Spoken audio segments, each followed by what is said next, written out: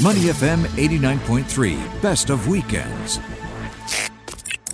Great news this week. Earlier this week, Fort Siloso has been gazetted as a protected monument. It's the first one not on the mainland of Singapore, and now it will be properly taken care of and noted as a national monument. Joining us now to talk about this great moment for an amazing old structure, Dr. John Kwok, the co-founder of Total Heritage, and Saifullah Kamaluddin, the Culture and Heritage section at Sentosa Development Corporation. Gentlemen, good morning. Welcome to the show, and congratulations on this great announcement.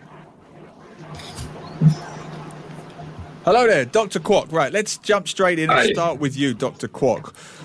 Oh, sure. Straight in. Why was Fort Siloso selected as a national monument, in your view, and what is it that gives it such great historical significance? Well, thank you for having us on the show. That's great. That's a good question.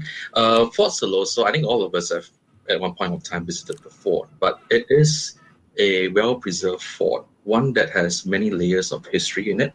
Its defenses protected Singapore in the late 19th century, and during the Second World War, it took part in the battle for Singapore. It defended parts of Singapore, and finally, during the 60s, during the period of confrontation, it protected Keppel Harbour from possible enemy saboteurs. So it has a long history, and visiting the fort, you can actually see many of these layers of history. So what's interesting about the gazetting is that, as Glenn mentioned earlier, it's the first national monument to be on an island that's off Singapore. And the gazetting of this fort also meant that 11 structures, it's a huge compound, and a huge amount of structures were actually brought together at one go and became national monument. Fantastic. And Saifullah, let me ask you, thank you for coming on. You're part of Sentosa Development Corporation. Of course, you guys must be excited and ecstatic. You just recently launched the Sentosa Heritage Trail, which I took part in. Fantastic, which Fort Siloso is a part of.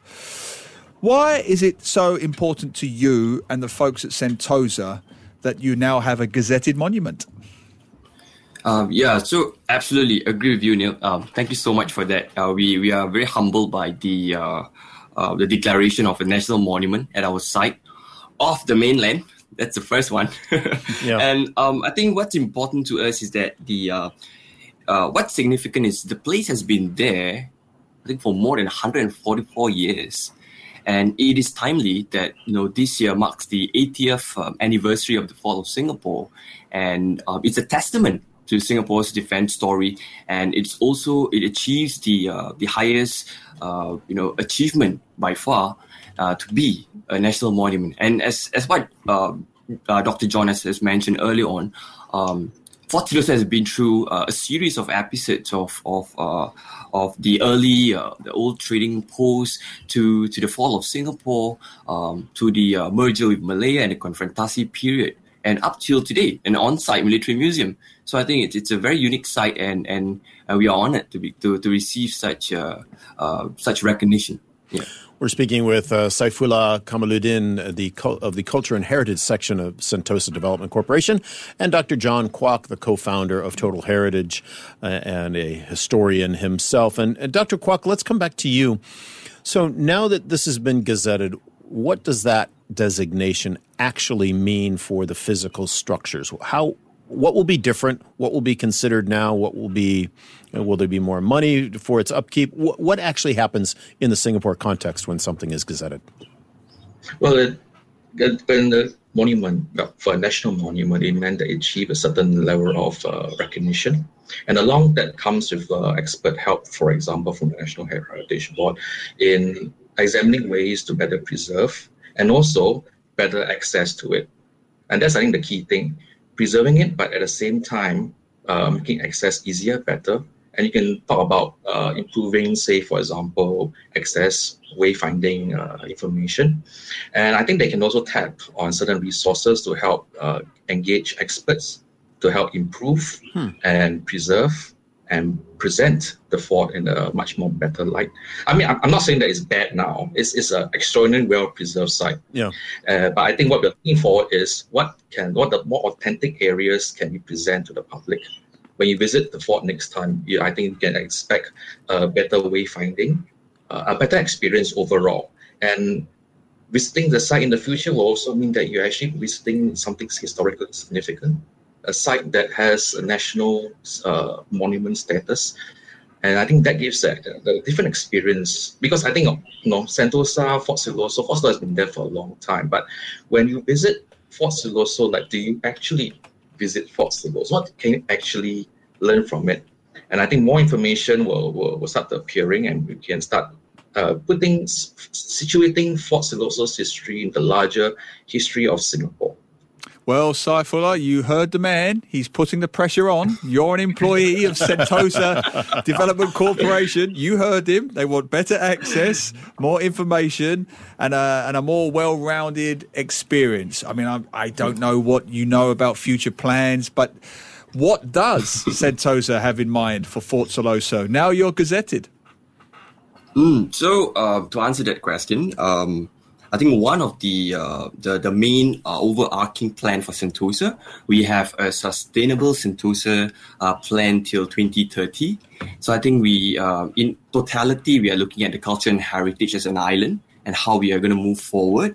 Of course, with guidance from the National Heritage Board, and now with the site being gazetted, we also take reference and advice from the preservation sites and monuments. So I think this is where all efforts are in the table, and we do the best that we can, to ensure that Fort Siloso will keep going and improve, and a better experience for all visitors, locals, and also to welcome our tourists to our attraction. Yeah. Fantastic. Really interesting. And we had on Tien Quy Eng, your CEO for Sentosa Development Course, several weeks ago, talking about the Golden Jubilee for Sentosa. Is this a happy coincidence that this is being gazetted in the Golden Jubilee year, or was that always kind of part of the plan as far as what you know? It is really unexpected, because we only had plans for the Jubilee year, which is our 50 years celebration for Sentosa. And I mean, in tandem with that, when the news came in where we were proposed to be a national monument site, that was a brilliant news for Sentosa, and we wanted, and it encourages us to do more, and we are moving towards the what else can we do for Singaporeans, for tourists in this on-site military museum? What else can we do to continue that social and community experience here? So that gives us amplification to do more. There's a lot, like what you said, there's a lot of pressure, like you mentioned. Yeah, but we will get there. Yeah. Well, speaking of pressure, I think I'm sorry, Dr. Kwok, I'm going there on Tuesday and Wednesday. I'm staying overnight, and I'm taking my daughter to Fort Siloso. No, you're not staying overnight at the fort. I'd like to. That could be something. Take your sleeping bag with you. That could be something they could look at. An interactive experience. So I'll be there. There's no need to put the red carpet out. Don't worry about that. I'll be inconspicuous. But on a serious point, Dr. Kwok, you'll be inconspicuous. I'll be inconspicuous, right, as he always is. As I always am. But I will be there. And I love Fort Siloso. It's one of my favourite places. I always have. And Dr. Kwok, even I'm still learning things about it now. For example, one of the myths of Singapore is that the guns were never used in World War II. It was a complete abject failure. I've since learned that was true. That's not true. They were used and used quite productively. I mean, apart from that, Dr. Kwok, what other historical finds or findings do you find fascinating, tidbits for our listeners about Fort Siloso? You're right about the whole part about the guns pointing in the wrong direction. Well, they did turn around and they did fire on enemy targets on Singapore Island. It's just that they had the wrong ammunition. They needed high explosive ammunition, but I think there were only like a couple of them and used up very quickly. But they did try even with the anti-armor ammunition, but the Japanese reported that all they did was dig a big hole in the ground, and everyone was oops. The sound was terrifying.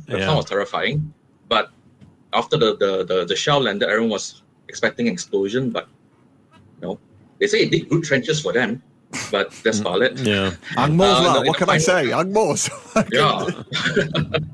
So, but the guns were turned to fire at oil refineries on Pulau Pepung, for example, and that was an important decision because it destroyed the oil refinery. So it was not possible for the Japanese to make use of such infrastructure for their war effort.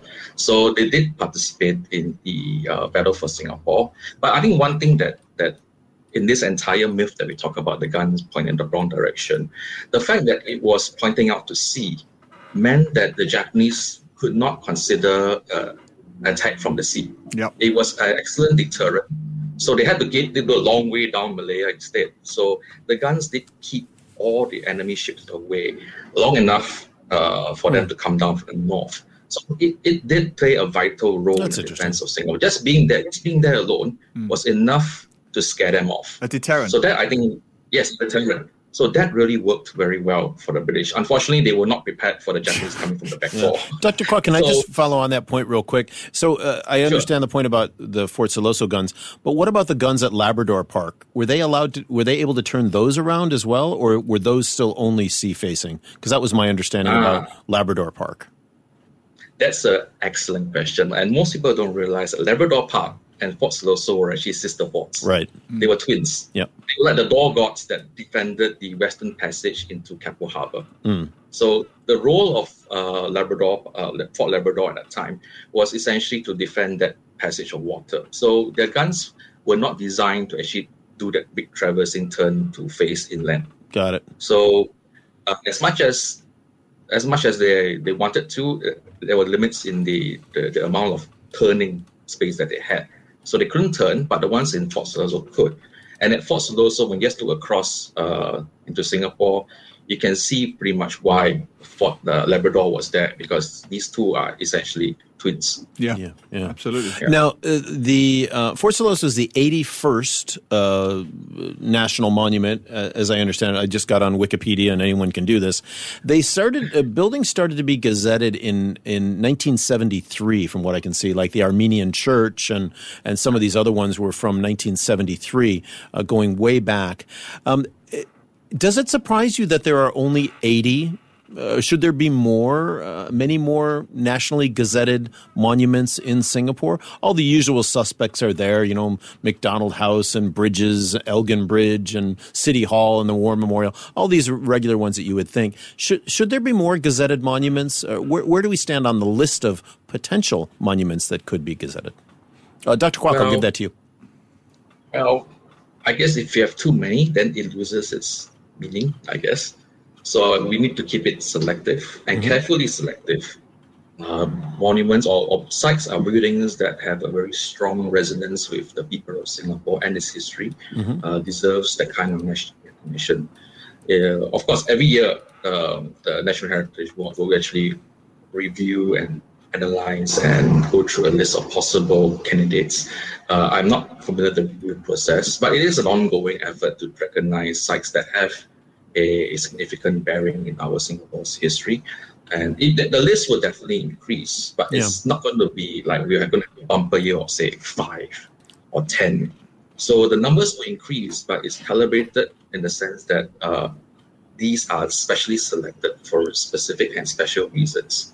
And Saifullah, maybe the final question to you. We are getting lots of comments coming in from readers, and they all seem to circle around a common theme, which is, can it have aircon?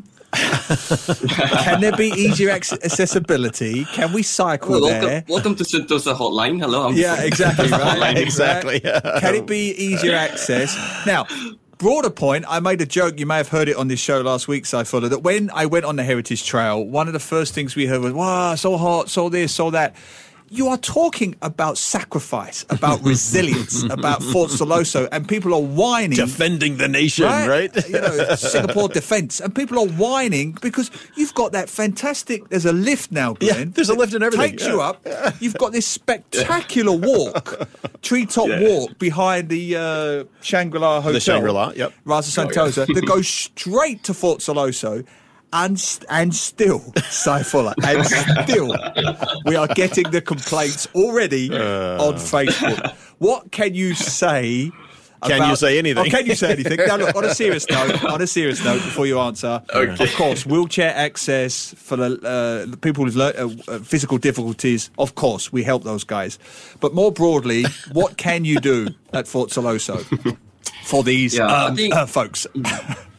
Yeah, so I mean, on my end, if I can speak on behalf of Sentosa Development Corporation, I think one to note is that we are always looking into improvements and feedbacks, and probably not in the near term. I think certain requests might have, or I'm overwhelmed, any organization per se.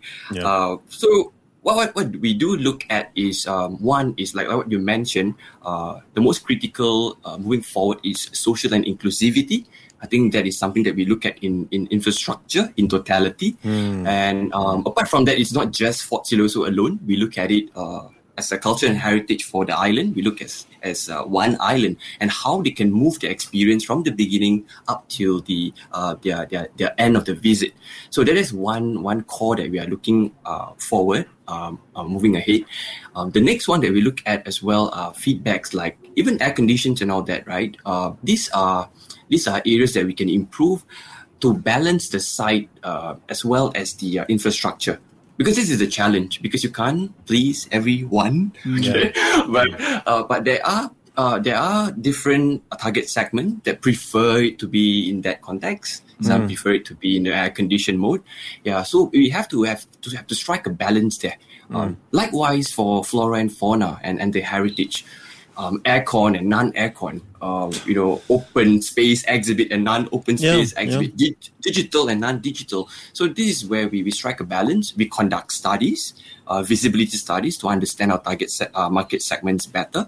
And from there, we'll be able to deliver a good experience, a much better experience for our locals and our tourists. Wow, not bad, Saifullah. He's very good. He's good. He's very good at this, diplomatic. Yeah. I'll say what you can't say. Don't air condition Fort Siloso. You can aircon the exhibition at the side, yes, where you watch the shows, which is currently air conditioned, by the way. Yeah. Don't air condition the cannons on the outside. I mean, are you with me on this, Glenn? Yeah, totally. I mean, come on, people. Let's toughen up a little bit here. If you can't pay respects to our forefathers and their sacrifices by walking 20 meters around a summit, then we're finished as a nation. I can't even believe we're having this discussion. But anyway, but that's good.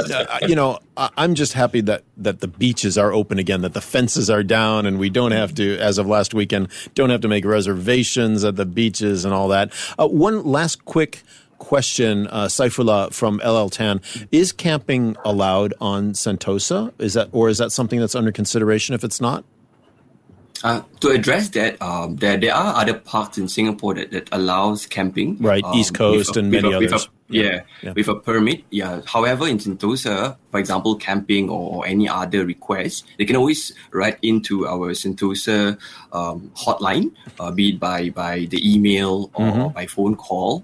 Yeah, because some has co-camping, some has individual personal camping. So it really depends on the request. Sure. And then from there, we will process it. Wow. I tell you what, he's very good at this, Saifullah. Awesome. Have you considered a career in politics, Saifullah? Yeah. You're very sure about that. Neil, I am representing Sentosa for the next 2030 plan. So there are a lot of developments that I couldn't share, but it's in mind, and it is our greatest interest to serve Singaporeans and also our tourists. I love this guy. This whole post-COVID. Yeah. He's good. All right. Hey, guys. We'll make it happen. Well, thank you. And thanks to both of you for being on today to talk about this gazetting of Fort Siloso. If you have not been there or been there recently, go and see it. Go support our 81st National Monument in Singapore.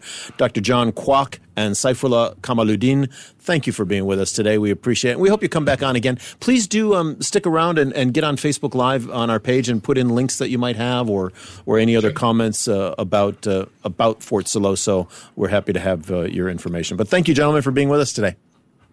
Thank you. Thank you for having us too. Thank you. To listen to more great interviews, download our podcasts at moneyfm893.sg or download our audio app. That's AWEDIO. Available on Google Play or the App Store.